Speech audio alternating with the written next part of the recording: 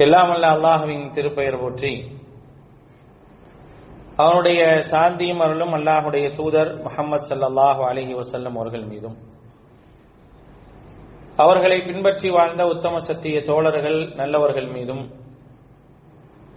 அவர்களின் அடிச்சோடை பின்பற்றி வாழ்ந்து கொண்டிருக்கக்கூடிய அனைத்து மக்கள் மீதும் உண்டாகட்டுமாக. அன்பானவர்களே, அல்லாஹ்வினுடைய மாபெரும் அருளால் நாம் எல்லாம் இந்த ஜும்மா தினத்திலே அல்லாஹுடைய வீட்டிலே அல்லாஹுடைய உபதேசங்களை கேட்டறிந்து செயல்பட வேண்டும் என்ற ஒரு நல்ல நோக்கத்திலே நாம் எல்லாம் ஒன்று கூடியிருக்கின்றோம்.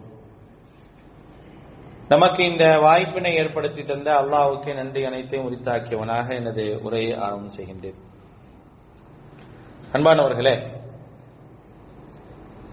அல்லாஹ் ரப்புல் ஆலமீன் திருமறை குர்ஆனிலே சூரத்துல் பலதில் அல்லாஹ் ரப்புல் ஆலமீன் சொல்லும் பொழுது, அயஹ்ஸபு அல்லன் யக்திர அலைஹி அஹத், மனிதர்கள்ல ஒரு சாரார் என்ன நினைக்கிறாங்க அப்படின்னா, தங்களை யாராலுமே மிகைக்க முடியாது என்று அவர்கள் எண்ணிக்கொண்டார்களா அப்படிங்கிற ஒரு கேள்வியை அல்லாஹ் ரப்புல் ஆலமீன் திருமறை குர்ஆன்ல கேட்கிறார். அப்படிப்பட்ட ஒரு சூழலில் தான் நாம் இன்றைக்கு இருந்து கொண்டிருக்கின்றோம். நாம் வாழ்ந்து கொண்டிருக்கக்கூடிய இந்த நாட்டில் இருக்கக்கூடிய அரசாங்கமும் அதிகார வர்க்கமும் நீதிமன்றங்களும் எப்படி தங்களை நினைத்துக் கொண்டது என்று சொன்னால், நம்மை மிகைப்பதற்கு யாரும் கிடையாது. நம்ம என்ன வேணா செய்யலாம், எதை வேண்டுமானாலும் சொல்லலாம், எப்படிப்பட்ட சட்டங்களை வேண்டுமானாலும் இயற்றலாம், என்ன தீர்ப்புகளை வேண்டுமானாலும் கொடுக்கலாம். கேட்பதற்கு யார் இருக்கின்றார்கள்? யார் நம்மை கேட்க முடியும் என்பது போன்ற ஒரு சூழலில்தான் இன்றைக்கு நாடு இருந்து கொண்டிருக்கின்றது. இதனுடைய விளைவுகள் எப்படி இருக்கு அப்படின்னா, சராசரியாக ஈமானோடும் இறை நம்பிக்கையோடும் மன உறுதியோடும் வாழ வேண்டிய இந்த சமூகம் எல்லாவற்றையும் விட்டுக் கொடுத்து அவர்கள் என்ன நினைக்கின்றார்களோ அதுபோல ஒரு முஸ்லீமாக வாழ்ந்து விட்டு செல்லலாம் அப்படிங்கிற ஒரு சிந்தனையும் இன்றைக்கு முஸ்லீம்கள் மத்தியில வந்து விட்டதா என்ற ஒரு எண்ணமும் தோன்றத்தான் செய்கின்றது. சமீப காலமான இந்தியாவுடைய நிகழ்வுகள், சமீபத்துடைய நிகழ்வுகள் எல்லாம் எப்படி இருக்கு அப்படின்னா, ஒரு மோசமான ஒரு சூழலை காட்டிக் கொண்டிருக்கின்றது. நடுநிலையாக இருக்கக்கூடிய எல்லாருமே என்ன செய்யறாங்கன்னா, அதை பற்றி ஒரு கவலையோடும் அச்சத்தோடும் பேசக்கூடிய ஒரு நிலைதான் இருக்கின்றது. அடுத்த 10 ஆண்டுகளில் இந்த நாடு எப்படி இருக்குமோ என்ற ஒரு கவலை எல்லோருக்கும் இருக்கின்றது என்று சொல்லக்கூடிய அளவிற்குத்தான் சூழல்கள் இருக்கின்றது. கிட்டத்தட்ட 500 ஆண்டுகள் பழமை வாய்ந்த ஒரு பள்ளிவாசல் இடிக்கப்பட்டு அதில் ஒரு கோயில் நிர்மாணிக்கப்பட்டு ஏதோ அதுதான் உண்மையாக இருந்தது போல ஒரு சித்தரிப்பையும் அதுதான் யதார்த்தம் என்ற ஒரு சூழலையும் என்ன செஞ்சாங்க அப்படின்னா உருவாக்குனதை பார்க்கிறோம். அந்த சுவடு முடியக்குள்ள அந்த சுவடுகள் முடிஞ்சு ஒரு வாரம் 10 நாளுக்குள்ளாக அடுத்த ஒரு தீர்ப்பு வாசிக்கப்படுகின்றது. என்ன தீர்ப்பு அப்படின்னா, கியான்வாபி அல்லது ஞானவாபி என்று சொல்லப்படக்கூடிய பள்ளிவாசலுடைய தென் பகுதியில கீழ்பகுதியில என்ன செய்யலாம் அப்படின்னா, இந்துக்கள் பூஜை நடத்தி கொள்ளலாம் அப்படிங்கிற ஒரு தீர்ப்பும் என்ன செய்யப்படுது அப்படின்னா வாசிக்கப்பட்டு கலெக்டருடைய டிஎஸ்பியுடைய தலைமையில் நேற்றிலிருந்து பள்ளிவாசலுக்கு கீழாக பூஜைகள் நடக்கக்கூடிய செய்திகளையும் என்ன செஞ்சிருப்பீங்க அப்படின்னா பார்த்திருப்பீங்க. இது ஒரு பக்கம் அப்படின்னா, இன்னும் ஒரு வார காலங்கள்ல இந்தியாவில் எல்லா இடங்களிலும் சிஏஏ அமல்படுத்தப்படும் என்ற அறிக்கைகள். இவைகள் எல்லாம் எந்த அடிப்படையில் நடக்குது அப்படின்னு கேட்டீங்கன்னா, ஒரே ஒரு செய்தி தான். அல்லாஹ் சொல்ற மாதிரி நம்ம எது வேணா செய்யலாம், நம்மளை யார் கேட்பா? நம்மள்ட்ட அதிகாரம் இருக்குது. அதே போல எல்லா அதிகார மையங்களும் நமக்கு சாதகமானதாக இருக்குது. யாரும் என்ன செய்ய முடியாது, எதையுமே கேட்க முடியாது அப்படிங்கிற ஒரு எண்ணத்தின் அடிப்படையில் தான் இது எல்லாமே செயல்பட்டு கொண்டிருக்கின்றது. இந்த நேரத்தில் முதலாவது ஒரு முஸ்லிமுடைய கடமை என்ன? இந்த மாதிரி நேரத்தில் ஒரு முஸ்லிம் எப்படி இருக்க வேண்டும் என்ற ஒரு நிலையை மார்க்கம் நமக்கு சொல்லித் தருகின்றது. இந்த நேரத்தில் தான் ஒரு முஸ்லிம் தைரியம் இழந்த ஒரு நிலையில் இருந்து விடக்கூடாது அப்படிங்கிறது இஸ்லாம் சொல்லக்கூடிய போதனைகள்ல மிக முக்கியமானது. நீங்கள் பலவீனப்படும் பொழுது நீங்கள் கோழைகளாக ஆகிவிடாதீர்கள். அதுதான் அல்லாஹ் சொல்றான். நீங்கள் பலவீனமாக உணரக்கூடிய ஒரு சூழல்கள் உங்களுக்கு வருதா, அந்த மாதிரியான நேரங்களை நீங்கள் உணர்கின்றீர்கள் என்றால் அந்த நேரத்தில் நீங்கள் கோழைகளாக ஆகிவிடக் கூடாது என்பதை அல்லாஹ் ரப்பல் ஆலமீன் நம்பிக்கையாளர்களுக்கு உபதேசமாக சொல்லி காட்டுகின்றார். திருமறை குர்ஆன்ல அல்லாஹ் ரப்பல் ஆலமீன் சொல்லும் பொழுது வலா தஹினு வலா தஹஸனு வ அன்துமுல் அலவுன் இன் குன்தும் முஃமினீன் அப்படிங்கிறார். நீங்கள் கவலைப்படாதீங்க, தைரியத்தை இழந்து விடாதீர்கள், தைரியத்தை இழந்துடாதீங்க, கவலைப்படாதீங்க. வ அன்துமுல் அலவுன், நீங்கள் தான் உயர்ந்தவர்கள். இந்த வசனம் இறங்கும் பொழுது என்ன சூழ்நிலை? அன்னைக்கு இந்த வசனம் இறங்கக்கூடிய நேரத்தில் மதீனாவுடைய சூழ்நிலைகள் என்ன தெரியுமா? மிகப்பெரிய ஒரு கவலையும் பயமும் தோல்வியும் முழுமையாக ஆட்கொள்ளப்பட்டிருந்த சூழ்ந்திருந்த நேரத்தில் அல்லாஹ் சொல்றான். ஒரு பயம் இருக்கும்ல, கண்ணு முன்னால பயத்தை பார்க்கிறது, கண்ணு முன்னால ஒரு அச்சம் ஏற்படக்கூடிய சூழல்கள்லாம் வருமா இல்லையா? அப்படிப்பட்ட அந்த சூழல்களை உணர்ந்த அந்த நேரத்தில் அல்லாஹ் ரப்பல் ஆலமீன் இந்த வசனத்தை இறக்குறான். நீங்க தைரியமா இருங்க, கோழைகளாக ஆகிறாதீங்க, எந்த நேரத்திலும் நீங்க என்ன செஞ்சிடாதீங்க, கவலைப்பட்டுறாதீங்க. இப்படி கவலைப்பட்டீர்கள் என்றால் உங்களிடத்தில் கோழைத்தனம் வந்துவிடும், நீங்கள் உயர்ந்தவர்கள் அப்படிங்கிற அந்த செய்தி அல்லாஹ் ரப்பல் ஆலமீன் அன்றைக்கு மக்களுக்கு சொல்றான். அப்ப இது போன்ற ஒரு சூழல்ல ஒரு முஸ்லீம் யோசிக்க வேண்டிய விஷயம் இதுதான். ஒரு முஸ்லீமா என்ன யோசிக்கணும்? இதெல்லாம் ஏன் நடக்குது? இதையெல்லாம் ஏன் நடத்துறாங்க? பெரும்பான்மையாக வசிக்கக்கூடியவர்களாக நாங்கள் இருக்கிறோம். அந்த பெரும்பான்மை மக்கள் அவங்களுக்கு ஆதரவு தராங்களா இல்லையாங்கிறது வேற. பெரும்பான்மையான இடங்களிலே எங்களுடைய அதிகாரங்கள் இருக்குது, எங்களுடைய ஆட்சிகள் இருக்கின்றது. யாராக இருந்தாலும் நாங்கள் சொல்வதைத்தான் கேட்பார்கள். அவர் நீதி அரசராக இருக்கட்டும், நாங்கள் எதை எழுதி கொடுக்கின்றோமோ, நாங்கள் எதை நினைக்கின்றோமோ அதுதான் அவர் தீர்ப்பாக வாசிப்பார். அவர் நீதத்தை எல்லாம் என்ன செய்ய மாட்டாரு, கடைபிடிக்க மாட்டார். அவர் நீதத்தை கடைபிடிக்க மாட்டார், நீதியான அடிப்படையில் தீர்ப்பு வழங்க மாட்டார். அவர் தீர்ப்பு சொல்லுவார், ஒரு பிரச்சனைக்கு தீர்ப்பு சொல்லுவார். அது அநியாயமாக கூட இருக்கும், அநியாயமாகத்தான் இருக்கின்றது. இப்படிப்பட்ட ஒரு சூழலை நாம் எதிர்கொள்ளக்கூடிய நேரத்தில் என்னிடத்தில் பலவீனமும் கோடைத்தனமும் வந்துருச்சு அப்படின்னா நான் இந்த பிரச்சனைகளை எல்லாம் எதிர்கொள்ள முடியாதவனாகவே ஆகிருவேன். எதிர்கொள்ள முடியாம பலவீனப்பட்டு கொண்டே போயிருவேன். அந்த நிலைக்கு என்ன செஞ்சிடாதீங்க, முதலாவது ஆளாகிறாதீங்க. உங்களுக்கு என்னைக்குமே ஒரு நல்ல சிந்தனைகள் இருக்க வேண்டும். இது போன்ற நிகழ்வுகள் எல்லாம் இஸ்லாமிய வரலாற்றில் புதுசா அப்படின்னா கிடையாது. இஸ்லாமிய வரலாற்றில் புதிதல்ல.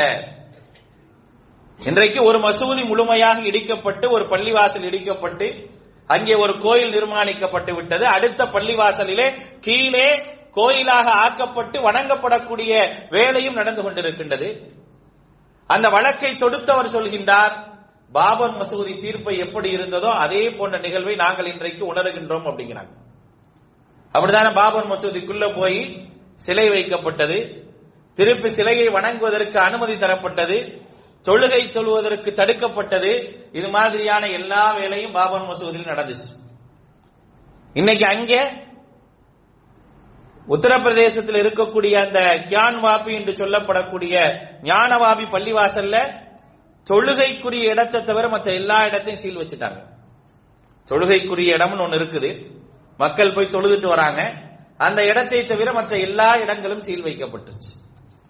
அதே நேரத்தில் அதனுடைய கீழ்த்தளம் முழுமையான அனுமதியோடு என்ன செய்யப்படுது அப்படின்னா, மற்றவர்கள் வணங்குவதற்காக கோர்ட் உத்தரவிடுது.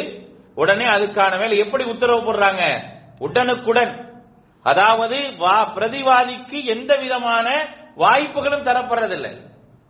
ஒரு வழக்குல வாதி பிரதிவாதி அப்படின்னு இருந்தா என்ன நடக்கும், வாதி ஒரு விஷயத்தை முன்னோக்குறான், பிரதிவாதி ஒரு விஷயத்தை சொல்றான், வாதிக்கு ஆதரவாக தீர்ப்பு வந்தா பிரதிவாதிக்கு டைம் கொடுப்பாங்கல்ல, அது கூட கிடையாது.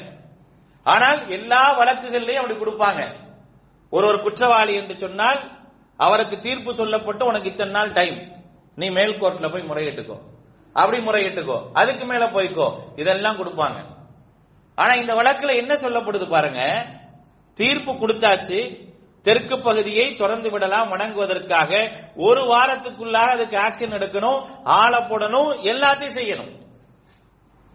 சரி, பிரதிவாதி எதிர்மனு தாக்கல் செஞ்சிருக்கிறானே, நீங்க மேல்முறையீடு எப்ப வேணா செய்யுங்க, அது எப்ப வேணா வரட்டும் அப்படிங்கிற மாதிரியான ஒரு முடிவு சொல்லப்பட்டு என்ன செய்யப்படுது, தீர்ப்பு எழுதப்பட்டாச்சு, அதுக்கான வேலைகள் நடக்குது.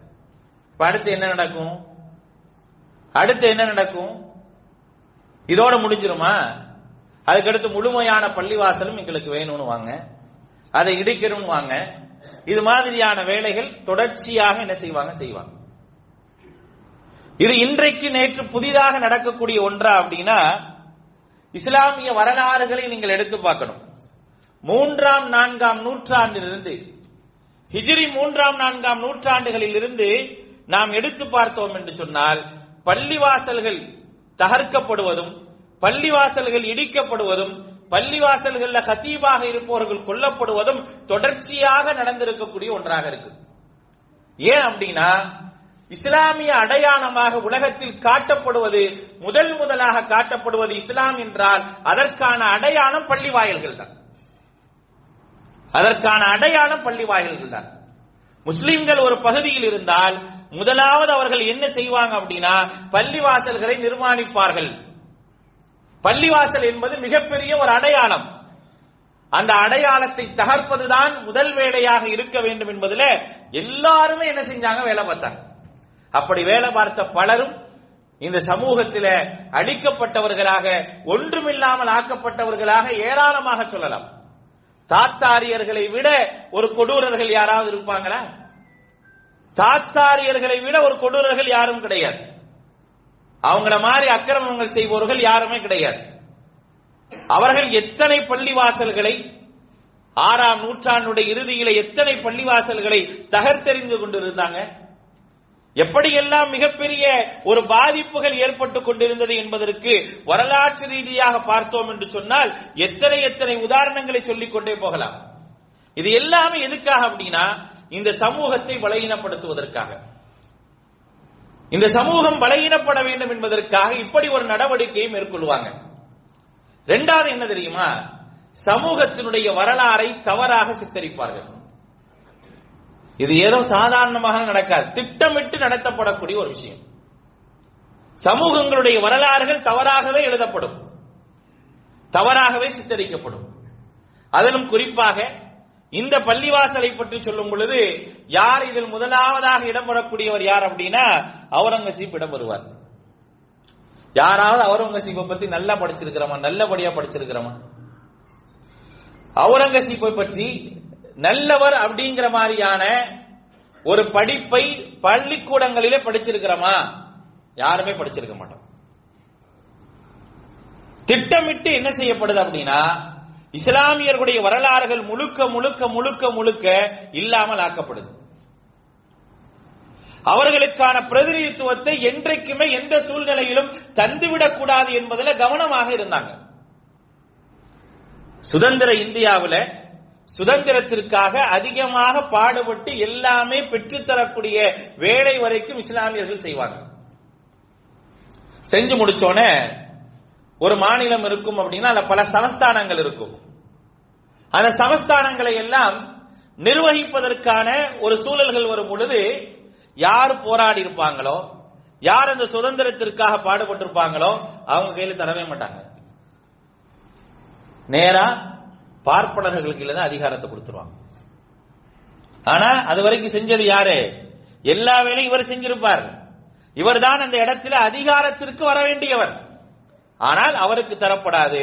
மாறாக பார்ப்பனர்களுக்கு அதிகாரத்தை கொடுத்துருவாங்க. அப்ப நீ போராடுனீங்க, போராடி முடிஞ்சு போச்சு, அவ்வளவுதான் வேலை.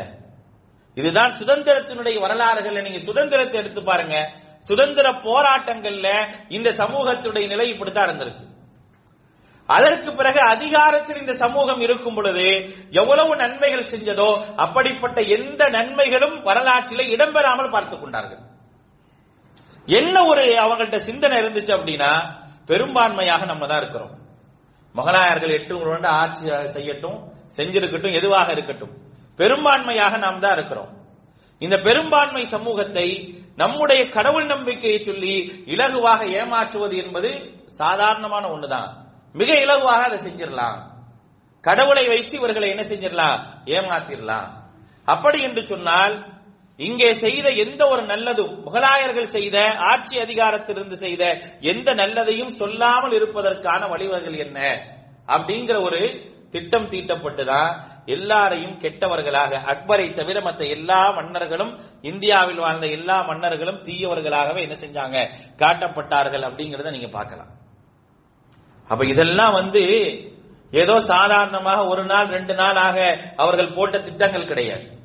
மாறாக இவைகளை எல்லாம் போட்டு எப்படியாவது பெரும்பான்மை சமூகம் அப்படின்னு சொன்னா அவர்கள்தான் எல்லா நிலையிலும் உயர்ந்து இருக்க வேண்டும் என்பதற்கான வேலைகளை செஞ்சாங்க. அதுக்கு அந்த சமூகத்தை என்ன செஞ்சாங்க? பயன்படுத்திக் கொண்டார்கள். பயன்படுத்தியவருடைய விளைவை இன்றைக்கு ஒவ்வொன்றாக நாம் பார்த்து கொண்டே இருக்கிறோம். அப்ப இப்ப என்ன செய்யணும்? அப்ப இப்ப அவங்க என்ன செய்யறாங்க அப்படின்னா, இவர்களை ஒரு அச்சத்திற்கு கீழாக கொண்டு வந்துருவோம், இவர்களை ஒரு குற்றவாளிகளாக சமூகத்தில் என்ன செய்வோம் அப்படின்னா கொண்டு வந்து சேர்த்துருவோம் அப்படிங்கறதுல அடுத்த கவனத்தில் அவங்க வந்துட்டாங்க. இன்னைக்கு பாருங்க, ஒரு கோயில் திறக்கப்பட்டது, மசூதி இடித்து இடித்து இடித்து தரப்பட்டது, கொடுக்கப்பட்டது அப்படிங்கறத திரும்ப திரும்ப என்ன செஞ்சாங்கன்னா, ஒரு கோயிலை இடித்துதான் மசூதியை கட்டினார்கள் சொல்லி செய்திகள்ல வரைக்கும் என்ன செஞ்சா கொண்டு வந்து சேர்த்துட்டாங்க.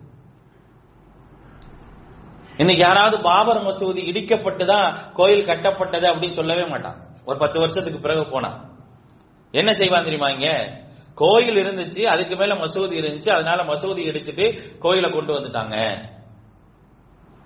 அதுக்கான ஆதாரம் என்ன? எந்த ஆதாரமும் கிடையாது. ஆனா எல்லாத்துலயும் அதான் வரும். எல்லாரும் அதை பத்தி அப்படிதான் என்ன செய்வாங்க? பேசுவாங்க. அப்ப வரலாறுகள் எப்படியெல்லாம் மாற்றப்பட்டு கொண்டிருக்கின்றது என்பதை நாம் கவனத்தில் கொள்ளணும். இப்ப இப்படி எல்லாம் செய்யறாங்களே, இதனுடைய முடிவு என்ன அப்படின்னா, அதைத்தான் அல்லாஹ் சொல்லி காட்டுகின்றான். இப்படிப்பட்டவர்கள் இந்த வரலாற்று ரீதியாக நீங்க பாருங்க, நிறைய பேர் இருந்தாங்க. அதற்கான வரலாறுகள் நமக்கு சொல்லப்படுது. இஸ்லாமியர்களுடைய வரலாறு நீங்க படிங்க. நான் படிக்க வேண்டியது என்னன்னா, நம்முடைய வரலாறுகளை சரியாக படிச்சா போதும்.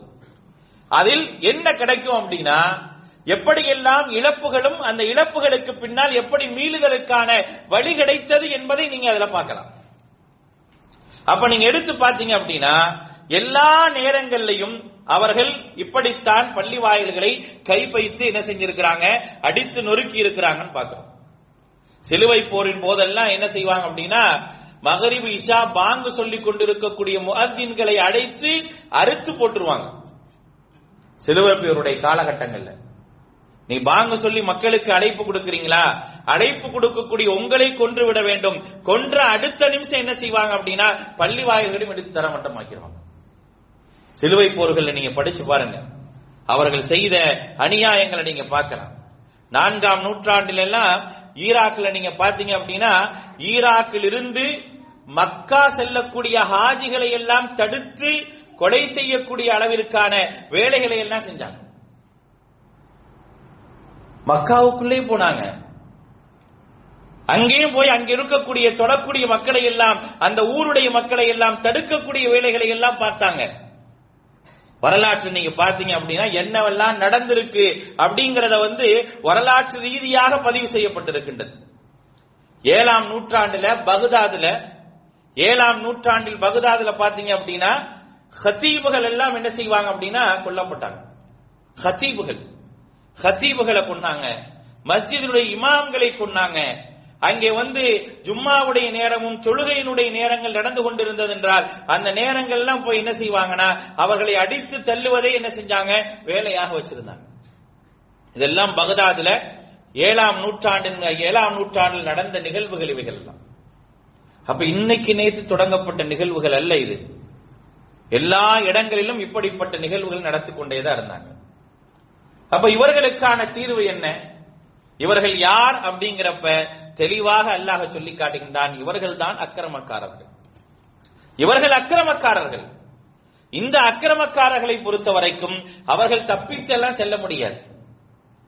சமூகமே ஒண்ணு செய்யலனா கூட, அதற்கு எதிர்ப்பே காட்டலனா கூட, இன்னைக்கு உத்தரப்பிரதேசத்தில் வாழக்கூடிய முஸ்லிம்களை போல நாங்கள் எல்லாம் யோகிஜியை போல நல்லவர்களை நாங்கள் பார்த்ததே கிடையாது என்று சொல்லக்கூடிய அளவிற்கு இந்த சமூகம் இன்றைக்கு தங்களை மாற்றிக்கொண்டு வாழ்ந்து கொண்டிருக்கின்றதே. அப்படிப்பட்ட சூழல்கள் இருந்தாலும் சரி, அவர்கள் கை வைத்தது அல்லாஹ்வுடைய இல்லத்தை, அல்லாஹ்விற்கு பூமியிலே பிடித்தமான இடத்தை. பூமியிலேயே அல்லாஹ்வுக்கு பிடித்த ஒரு இடம் இருக்கின்றது என்று சொன்னால் மஸ்ஜித் தான். அந்த மஸ்ஜிதிலே என்ன செஞ்சிட்டாங்க அப்படின்னா அவர்கள் கை வைத்தார்கள். வரலாற்று ரீதியாக மஸ்ஜிதுகளை சேதப்படுத்திய யூதர்களும் நசாராக்களும் எந்த அளவிற்கு இழிவுக்குள்ளானவர்களாக இருந்தார்கள் என்பதற்கான ஏராளமான சான்றுகளை வரலாறு சொல்லி காட்டுகின்றது.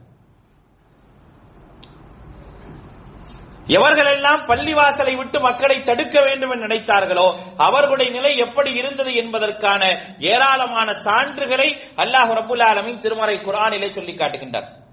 திருமறை குர்ஆனுடைய 2வது அத்தியாயத்தினுடைய 114வது வசனம், அல்லாஹ்வுடைய இல்லமான மஸ்ஜிதுல் ஹராமிலே நீங்கள் உள்ளே வரக்கூடாது என்று முஸ்லிம்களுக்கு தடை விதித்த அந்த நேரத்தில், உங்களுக்கெல்லாம் தொழுவதற்கு அனுமதியே கிடையாது என்று சொல்லப்பட்ட அந்த நேரத்தில் அல்லாஹ் சொன்ன மிக அழகான ஒரு செய்தி, وَمَنْ أَظْلَمُ مِمَّنْ مَنَعَ مَسَاجِدَ اللَّهِ أَنْ يُذْكَرَ فِيهَا اسْمُهُ وَسَعَى فِي خَرَابِهَا. அல்லாஹ் ரப்பல் ஆலமீன் திருமறை குர்ஆனுடைய 2வது அத்தியாயத்தினுடைய 114வது வசனத்தில் சொல்லி காட்டுகின்றான், மிகப்பெரிய அநியாயக்காரன் யார், மிகப்பெரிய அக்கிரமக்காரன் யார், அல்லாஹ்வுடைய இல்லத்தில் மக்களை தொழுவதை விட்டும் தடுக்கிறானே அவனை விட வேற அநியாயக்காரன் யார் இருக்க முடியும் கேட்கிறான். அல்லாஹ் யார் இருக்க முடியும்? இந்த அநியாயக்காரர்களை நாம் அடையாளம் கொண்டு இவர்கள் அநியாயக்காரர்கள் அக்கிரமக்காரர்கள் என்று சொல்லவில்லை, அல்லாஹ்வே சொல்லிட்டான். இவர்கள் என்ன செய்யப்படுவார்கள் அல்லாஹ் தொடர்ந்து சொல்றான், அய்யுதுக்கர ஸ்முஹு, அல்லாஹ் அதுக்கு யுதுக்கர ஃபீ ஹஸ்முஹு, அதில் அல்லாஹ்வை நினைவு கூறுவதை விட்டும் தடுத்து, பாழாக்க வஸஆ ஃபீ ஹராபிஹா, அதை பாழாக்க முயற்சிக்கின்றானே அவனை விட அக்கிரமக்காரன் யாராக இருக்க முடியும்? நீங்க யோசிச்சு பாருங்க, மேல தொழுக கீழே பூஜை தொடர்ச்சியா செய்ய விட்டுருவானா? தொடர்ச்சியா செய்ய விட்டுருவானா? அடுத்து ஒரு வழக்கு போடுவான், எங்களுக்கு டிஸ்டர்பா இருக்குன்னு, பூஜை செய்யறதுக்கு டிஸ்டர்பா இருக்குன்னு. இவன் வழக்கு போட்டான் அப்படின்னா, முஸ்லீம் வழக்கு போட்டானா அது அப்படி நிக்கும். இவன் டிஸ்டர்பா இருக்குன்னு வழக்கு போட்டா அவசர வழக்கா எடுக்கப்படும். ஏன்னா அப்படிதான் என்ன செஞ்சிருக்காங்க, இன்னைக்கு நீதிபதிகள்லாம் இருக்கிறாங்க. நீதிபதிகள்லாம், நீதியை படித்து வந்த நீதிபதிகள் எல்லாம் இன்னைக்கு இல்ல, ஏதோ சம்பளத்துக்கு தீர்ப்பு சொல்ல வேண்டும் என்ற அளவுக்கு தான் இருக்கிறாங்க. அதுதான் இங்க நடக்குது. இல்லைன்னா அதற்கு பிறகு அவர்களுக்கு கிடைக்கக்கூடிய பதவியை எதிர்பார்த்து தீர்ப்பு சொல்லக்கூடியவர்கள் தான் இருக்கிறாங்க. அப்ப அதை பாழ்படுத்த வேண்டும் என்பதற்காக யாரெல்லாம் முயற்சி செய்கின்றானோ அவனுடைய நிலை என்னவாகும் தெரியுமா? லஹும் ஃபித் துன்யா ஹிஸ்யுன் அப்படிங்கிறான். உலகத்தில் அவனுக்கு மிகப்பெரிய ஒரு இழிவு இருக்குது. வலஹும் ஃபில் ஆகிரத்தி அதாபுன் அதீம், மறுமையில மகத்தான ஒரு வேதனை இருக்கிற அல்லாஹ் ரப்பல் ஆலமீன் சொல்லிட்டான். இழிவை கண்கூடா காட்டுறான் இல்லைங்க, கண்கூடா காட்டினானா இல்லையா? யார் பாபர் மசூதிக்காக மனித ரத்தங்களை எல்லாம் ஓட்டி ரத்த யாத்திரை நடத்தினானோ அவனுடைய நிலை இன்னைக்கு என்ன? அவருடைய நிலை என்ன? இன்னைக்கு மனுஷனா கூட அவனை சார்ந்தவனே மதிக்காம ஒதுக்கி வச்சு இழிவுபடுத்தி வச்சிருக்கானா இல்லையா? நீங்க எல்லாம் பக்கத்திலே வராத, அவனே சொல்றான், நீ பக்கத்திலே வராத, உனக்கு வயசாயிருச்சு, வந்தனா உனக்கு ஏதாவது ஆயிரும், நீ பக்கத்திலே வராதங்கிற அளவுக்கு அவனை சார்ந்தவனை இழிவுபடுத்தி வைக்கக்கூடிய ஒரு நிலையை அல்லாஹ் தஆலா வச்சிருக்கானா இல்லையா? இதோட முடிஞ்சிருமா? முடிக்க மாட்டான். இப்படியெல்லாம் அல்லாஹு தஆலா முடிக்க மாட்டான். அவர்களுடைய இழிவு என்பது தொடரும். அதை ஆரம்பித்து வைத்தவர்கள் இருந்து யார் அதை முடித்து வைக்கின்றார்களோ அவர்கள் வரை என்ன செய்ய மாட்டான் அல்லாஹ் ரப்பல் ஆலமீன் அவர்களை எல்லாம் சும்மா விட மாட்டேங்கிறான். என கை வைத்தது அவனுடைய இல்லத்துல, அவனை வணங்குவதற்காக கட்டப்பட்ட இல்லங்கள்ல. அப்ப அல்லாஹ் சொல்றான், லஹும் ஃபித் துன்யா ஹிஸியுன் வலஹும் ஃபில் ஆখিরাতি அஸாபுன் அதீம். அவர்களுக்கு மறுமையில மகத்தான கொடிய வேதனை இருக்குங்கிற அல்லாஹ் தஆலா. அப்ப அல்லாஹ்வுடைய பிடியிலிருந்து யாருமே தப்ப முடியாது.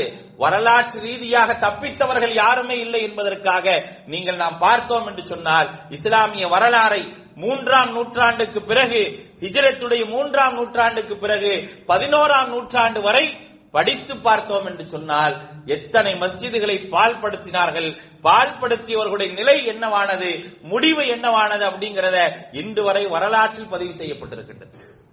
ஆக வரலாற்றை நாம் சரியாக பாதுகாக்க வேண்டும், வரலாற்றை மக்களுக்கு சரியான முறையில் கொண்டு சேர்க்க வேண்டும்.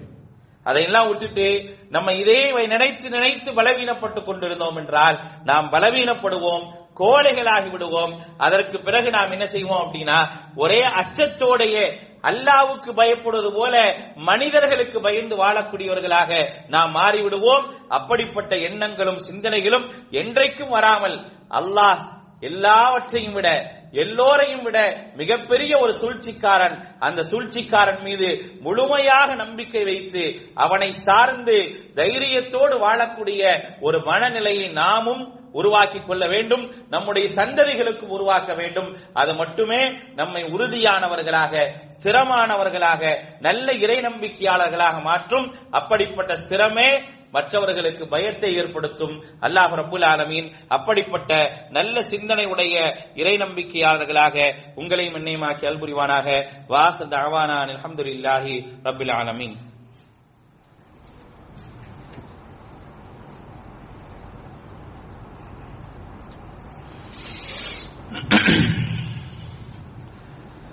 அல்ஹம்துலில்லாஹ் வஸ்ஸலாத்து வஸ்ஸலாமு அலா ரசூலில்லாஹ் முஹம்மதின் வாலிஹி வஸஹ்பிஹி அஜ்மஈன். அம்மா பஅத். அன்பானவர்களே, அல்லாஹ்வுடைய இல்லம், அல்லாஹ்வுடைய இல்லங்கள் தகர்க்கப்படுகின்றன, அல்லாஹ்வுடைய இல்லங்கள் பிடிக்கப்படுகின்றன என்பது போன்ற பல விஷயங்களை பற்றி நாம் பேசினாலும், அதை பற்றியான கவலைகள் நமக்கு இருந்தாலும், அல்லாஹ்வுடைய இல்லங்களோடு நமக்கான தொடர்புகள் அப்படிங்கறத யோசிச்சு பாருங்களேன். அல்லாஹ்வுடைய இல்லத்தோடு நமக்கான தொடர்புகள் எப்படி இருக்குது, அந்த இல்லத்தை எப்படி பயன்படுத்த வேண்டுமோ அதற்கான பயன்பாடுகள் எப்படி இருக்கின்றது, அந்த இல்லத்திற்கு வர வேண்டிய நேரங்களில் நம்முடைய வருகைகள் எப்படி இருக்கு அப்படிங்கிற விஷயத்தை சற்று யோசிச்சு பாருங்க. அது நம்ம சரியா இருக்கிறோமா? கண்டிப்பா இல்லை. உதாரணத்துக்கு சொல்லுவோமே, இந்த பள்ளியில உட்கார்ந்து இருக்கக்கூடிய நம்ம, இந்த பள்ளியில் தொடர்ச்சியாக வரக்கூடிய நம்ம, இந்த நாள், இந்த ஜும்மாவுடைய நாள், இந்த ஜும்மாவுடைய நாளும் ஜும்மாவுடைய நேரத்தினுடைய நன்மைகள் வரைக்கும் முழுமையாக தெரிந்தவர்கள் தானே? தெரியாதவங்களா? நம்ம என்ன நன்மைகள் இருக்கு, எப்படிப்பட்ட பாக்கியங்கள் இருக்குன்னு தெரிஞ்சவங்க தானே? நாமே இந்த ஜும்மாவுல ஜும்மாவுடைய நேரத்துல சரியா வரோமா? யோசிச்சு பாருங்க. நம்மளுடைய நிலை எப்படி இருக்குன்னு பாருங்க. நம்முடைய நிலைகள், பள்ளிவாசல்கள் மீது உள்ள நம்முடைய அக்கறைகளும் தொடர்புகளையும் யோசிச்சு பாருங்க. ஜும்மாவில் ஏறி அமர்ந்து ஜும்மாவுடைய குத்துபா ஆரம்பித்து 7 நிமிடங்கள் வரை இதை தாண்டி அங்கே கூட்டம் கிடையாது. வர்றவங்க எல்லாம் எல்லாரும் தெரிஞ்சவங்க, எல்லாரும் மார்க்கம் அறிஞ்சவங்க, எல்லாருக்கும் எல்லா விதமான விஷயங்களும் தெரியாதவர்கள் யாருமே இல்லையே. இங்க உட்கார்ந்துருக்க, பின்னால உட்கார்ந்துருக்க யாராவது இருக்கிறோமா? நம்ம பள்ளிவாசலை எப்படி வச்சிருக்கிறோம்னு யோசிங்க. பள்ளிவாசலுக்கு எப்படி வரோம்னு யோசிங்க. பள்ளிவாசல்ல முன் சுன்னத்துகளுக்கும் பின் சுன்னத்துக்குமான நேரங்களை ஒதுக்கி நாம் வர்றோமா அப்படிங்கறத யோசிங்க. 2 தினங்களுக்கு முன்னால் 7:45 இஷாவுடைய இகாமத். காமத் சொல்லும் போது 3 பேர் இருக்காங்க. தொழுது முடிக்கும் போது 3:45 சஃப் இருக்குது. காமத் சொல்லும் போது 3 பேர். அதாவது மற்ற பள்ளிகள்லாம் விட்டுருங்க, நம்ம குர்ஆன் சொன்ன அடிப்படையில் வேண்டும் தானே பள்ளி கட்டி பள்ளியுடைய மகத்துவத்தை புரிஞ்சு நம்ம எல்லாமே செஞ்சு உட்கார்ந்து இருக்கிறோம். இப்ப நம்முடைய வருகை எப்படி இருக்கு யோசிங்க. இப்ப மார்க்கமே அறியாத அந்த பகுதி உள்ள மக்கள்லாம் எப்படி இருப்பாங்க? இதை விட மோசமா இருப்பாங்களா இல்லையா? அப்ப நம்மளே இப்படித்தானே இருக்கிறோம். அப்ப பள்ளி வாயில்களை உயிரோட்டமானதாக நாம் மாற்றிக்கொள்ள வேண்டும் என்ற சிந்தனை மார்க்க அறிவுள்ள நம்மள்கிட்ட இல்ல அப்படின்னா வேற யார்கிட்ட வரும்? அப்ப பள்ளிவாசல்களை மிகச்சரியாக எதற்காக நிர்மாணிக்கப்பட்டதோ அப்படிப்பட்ட அந்த இடத்தை நல்ல முறையில் நாம் பயன்படுத்தக்கூடிய ஒரு சூழலை நாம் உருவாக்க வேண்டும். அப்படி உருவாக்குவதுதான் அல்லாஹுடைய இல்லத்திற்கான மிகப்பெரிய கண்ணியமும் பாதுகாப்பும். அப்படிப்பட்ட அந்த கண்ணியத்தையும் பாதுகாப்பையும் மிகச்சரியாக நாம் தரக்கூடியவர்களாக இருக்க வேண்டும். அப்படிப்பட்ட நல்ல சிந்தனையுடைய மக்களாக எல்லாம் வல்ல அல்லாஹ் உங்களையும் என்னையும் ஆக்கல் புரிவானாக. ரப்பனா ஆத்தினா ஃபித் துன்யா ஹஸனா வ ஃபில் ஆখিরাতি ஹஸனத்தம் வ கினா